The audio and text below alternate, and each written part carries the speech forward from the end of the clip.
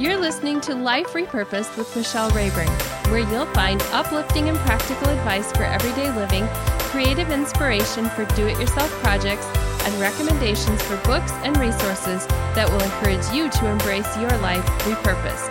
I'm your host, Michelle Rayburn. Hello and welcome to the show, the Phil and Michelle Show. So happy to have you today.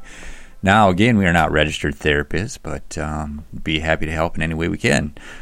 Call in questions. You know the email here. We'll try to get through the emails as quick as we can and answer those tough to answer questions because that's what Michelle does best. Okay.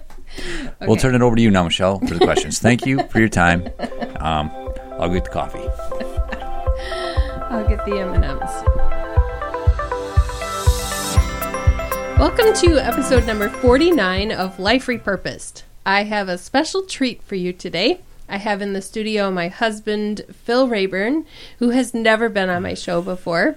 And we're going to be talking about our new book that is coming out very soon. It's called Classic Marriage, Staying in Love as Your Odometer Climbs. And in this book, I wrote chapters about our 30 years of marriage, including some humorous observations and some practical tips. And then Phil gave commentary throughout the book in speech balloons. And so I'm going to invite Phil to say hello to all of my listeners. Hello, it's great to be here. And yeah, you said a special treat. Mm-hmm. Yeah, I'm not sure about that, but yeah, I'm glad to be part of the book, and hopefully, some of the guys out there will be able to just read some of those short balloons and get a laugh. Yeah, because Phil's all about the laugh, really. Some days. Like, yes. Your day is made if you can get a laugh out of someone, right? That's what I like to do. And people have to listen really carefully because Phil says a lot of things under his breath. And so he might say something funny and you totally miss it. I may have to explain myself sometimes. Sometimes, yes. And yes, I do that on occasion. Yes. So in this episode, we're going to be talking about chapter 1 of our book because you might as well start at the first chapter, right? Chapter 1's always a good one to start at. It's a good place to start when you're reading a book. Some people go right to the end. And, yeah. But okay, so we're going to be talking about chapter 1, and this is our story of how we met and how we started dating. So we met in the best place to meet somebody. We met at church. Yes, we did meet at church, and I remember very distinctly to this day looking across the auditorium and going, hey, new people. Mm-hmm. And afterwards, my mom made sure that I was able to show you to our Sunday school room. Right. Yes. And I was happy to do so. And then it was love at first sight, right? Well, no, actually, I thought you were much younger than you were at first. So, but then I realized that you weren't actually as young as maybe as I thought. Yeah, I was not 12. Right. Yeah, I was 15. I was old. I was 15. 15, yes, very old. And, yeah, so then it was the following summer when you asked me out for the first time. I did. I asked you to... What is today? Today's July 5 when we're recording this. It was July 6, I think, when you asked me out. Okay. Yeah, because on the 4th of July... we played softball with the church. That's right. And I was making sure I shared my glove. I shared your baseball glove because we're on opposite teams. So I was happy to And do you that. sent some of your friends over to ask if I liked you. Yeah. Yep. So I remember that. clearing the way to make sure that if you did ask me out, that I at least liked you, right? That is correct. I could only handle so much disappointment in one day. Yeah. So, but yes, the news came back that, you thought I was a nice guy. Yeah. So then it was a couple days after the 4th of July when you called my house and wanted to ask me to go somewhere with you. Yeah. My friend's company was having a company picnic, and I was going to see if you could join us. Out at the lake, and do some other activities out there. And I called, and you were at work, and so I. So you did the most logical thing any boy could do. I invited your brother. Yeah, he asked my brother on our first date, just for the record. Yeah, out of sheer nervousness of talking to your mom, of course. Yeah, panic. Not that. Hello. And I, hey, your brother was a friend too. So, but in the meantime, your mom was just so nice to say, well, you know what, when Michelle gets off work. Yeah, she saw through the whole thing and knew you didn't intend to ask my brother out, right? Yeah, I would say she probably knew that, yes. I didn't have my license yet, so she offered to drive me out to the lake after work. That was, very nice of your mother to do that, and very... She must have thought you were a nice boy. My parents have always thought you were a nice boy. You can... They probably like you more than they like me. No, that's not at all true. Not at all true. No. I'm just kidding. I mean, my parents love me, yes. But I think you can do no wrong. That's with good parents. But yeah, that was that. Then we went to Dairy Queen afterwards, and I remember being a little bit short on change, but just enough to buy an ice cream cone for you. A little bit nervous. Very nervous. Yeah, maybe had to buy another shirt because of... Are you almost as nervous right now about being on the podcast? Do you have to go change your shirt? Maybe more. Being on podcasts, being on camera, not my thing. But no, we're not even on camera now. That video stuff is all done. Out of love for my wife, I am here. And out of love for our readers. And a love for our readers. Mm-hmm. If this could... bring any encouragement or help at all. Right. It's all worth it. But yeah. So Nervous Boy asked me out, and our first official date then was really to a classic auto show, a classic car show of all things. Where else? For us, 30 years later, to be still into classic cars. Yep. I don't know where else you would go on a first date, but to a classic auto show. To a classic car show. And, so that was like in, 1985? Probably 1985. So 35 years ago, we went on our first date right after the 4th of July. So we're right in that same window of time right now, 35 years ago. So he asked me out after he took my brother. And then the rest was all ended happily ever after, right? Oh, yeah. We, never had a fight. Yeah. Never had a disagreement. We never had a disagreement how to raise our kids. All sunshines and rainbows. Yeah, supper on the table every night. And, it's been mm-hmm. great. It's been like...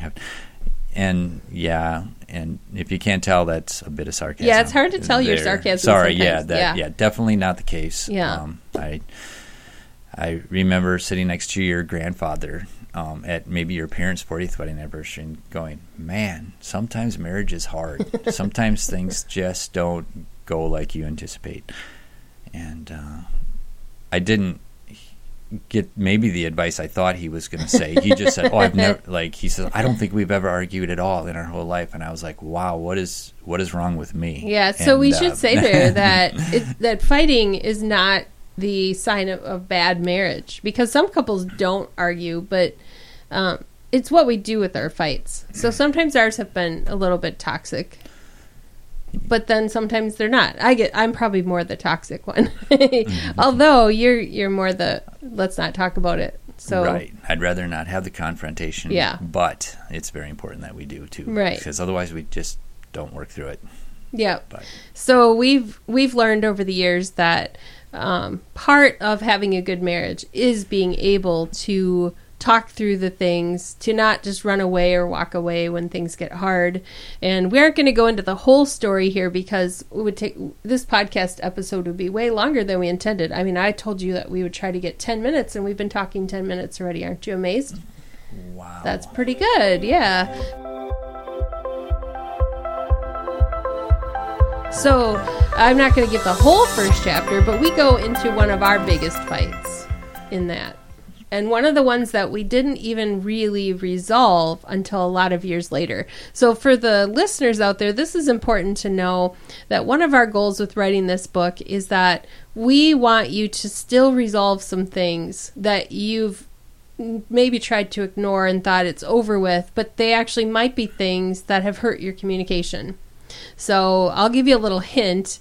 It's based on a gift that Phil gave me for a birthday that I didn't receive very well. Not too well. No. Okay, and you're going to have to read the book to find out what that is, because I'm not going to give it away.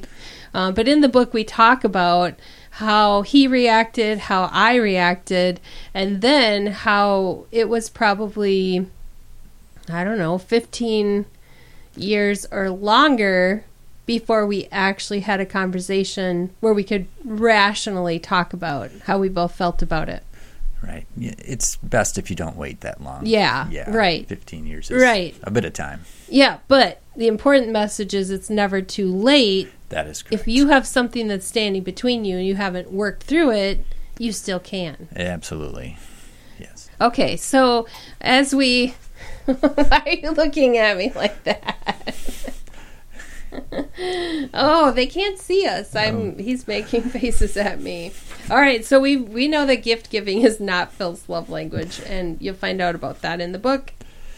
And then we talk about going back and talking about some of those things. So in the back of every chapter, in the end of every chapter, there's something called tune-up time. Why do we call it tune-up time? I'm a car guy, so, cars need to be tuned. They need to be, there's always something that needs to be fixed or done, especially with classic cars. Mm-hmm. So I think it's the same goes with our marriage. So even though there's some rust on it and stuff, it still runs. It's not perfect, but...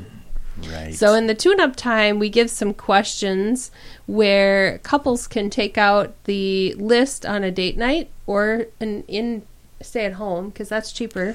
Stay-at-home date nights are great. So if you go through some of the questions, you can pick and choose. And even if you don't both read the chapter, maybe a lot of wives like to read the whole book and guys like to skim. They could maybe just read Phil's comments in the balloons throughout the book. But then on the tune-up time, we encourage you to sit down and have a conversation. Talk about your first date. Talk about some of the bigger conflicts in your marriage and how they ended. And we are going to encourage you to take a pause and actually look back and see if there are any that you haven't resolved. We've resolved all of ours now, right? Yeah, sure. Sure. Yeah, Good answer. No, probably not. No. There's probably more we can discover. So around our 25th anniversary, we participated, maybe it wasn't quite that long ago, but we participated in a group at church where we had supper, watched some videos, and then had some discussions. So that and some of the other things that we did, like video series and stuff over the years, have helped us to progress in our marriage. But I think it's important to say that none of those was the one fix. No. It's always working on it. So if you go through a video series or you go to, we went to marriage retreats, like we'd been married 10 years, 15 years. We've gone to those. You come home with some ideas and you think, I'm going to do the things I need to do to make this a good marriage. And then everyday life comes, right? Correct. Yes.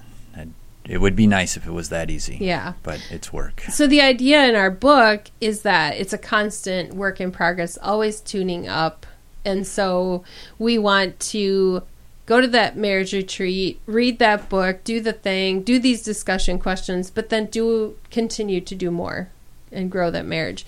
So those are questions that are in the back. Some of them are ones that might produce some fun discussion, talking about fun things, and some of them might be a little bit heavier. But the idea is for your marriage to grow into one that would also go the distance. And that's why it's staying in love as your odometer climbs. So as we wrap up, I want to ask Phil how he would define romance. Oh, tough question. I'm putting him on the spot. I didn't tell him ahead. I think romance can be different for all people, but I think it depends upon what you find your spouse really likes. That's true. And I think then that would be whatever you like. I know we talked about the love languages and things like that, and I think if we can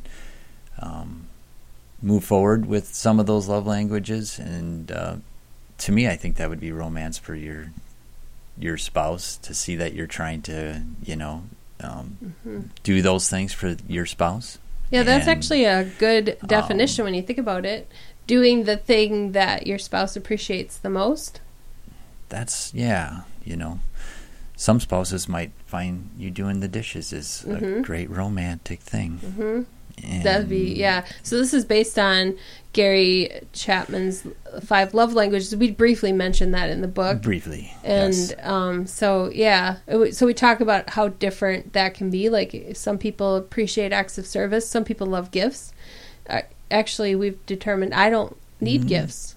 That's nice. Yeah. I need quality time. Because, as you know, I'm not a good gift. He's not a good gift. Yeah. Then now they want to read that story. Yeah. Yep. Yeah. So I agree that it is about knowing what your spouse appreciates the most, and that's how we stay in love, is to do something for somebody else. So love isn't about what I get as much as about what I give, and then the more we both give, the more, I guess, the happier we both are. So I always give a resource at the end of each episode. And so you can guess that the resource that I'm going to be mentioning today is our book, Classic Marriage, Staying in Love as the Odometer Climbs. I will have a link to that, which is potentially not live yet, but there will be a pre-order page. And you will find that at michellerayburn.com/49 for this episode. And you'll be able to get some of the free resources that I have for the book. And since this is before the launch, you will also be able to get some information there about the launch party and find out how you can be part of that, because I'm going to be giving away a lot of books, not only ours, but some other helpful marriage resources. So go to michellerayburn.com/49, and I hope that you will tune in next time, because Phil's going to be back. What? Yeah. Say goodbye. Okay. Hey, it's been great. Thanks for having me, Michelle. You've been listening to Life Repurposed with Michelle Rayburn. Check out tips, resources, and inspiration at michellerayburn.com. I'd love it if you would subscribe to the podcast on your favorite platform, Apple Podcasts, Google Play, iHeartRadio, or Spotify. I'd also love it if you would like, review, and share the information about this podcast with your friends. Thank you so much for listening.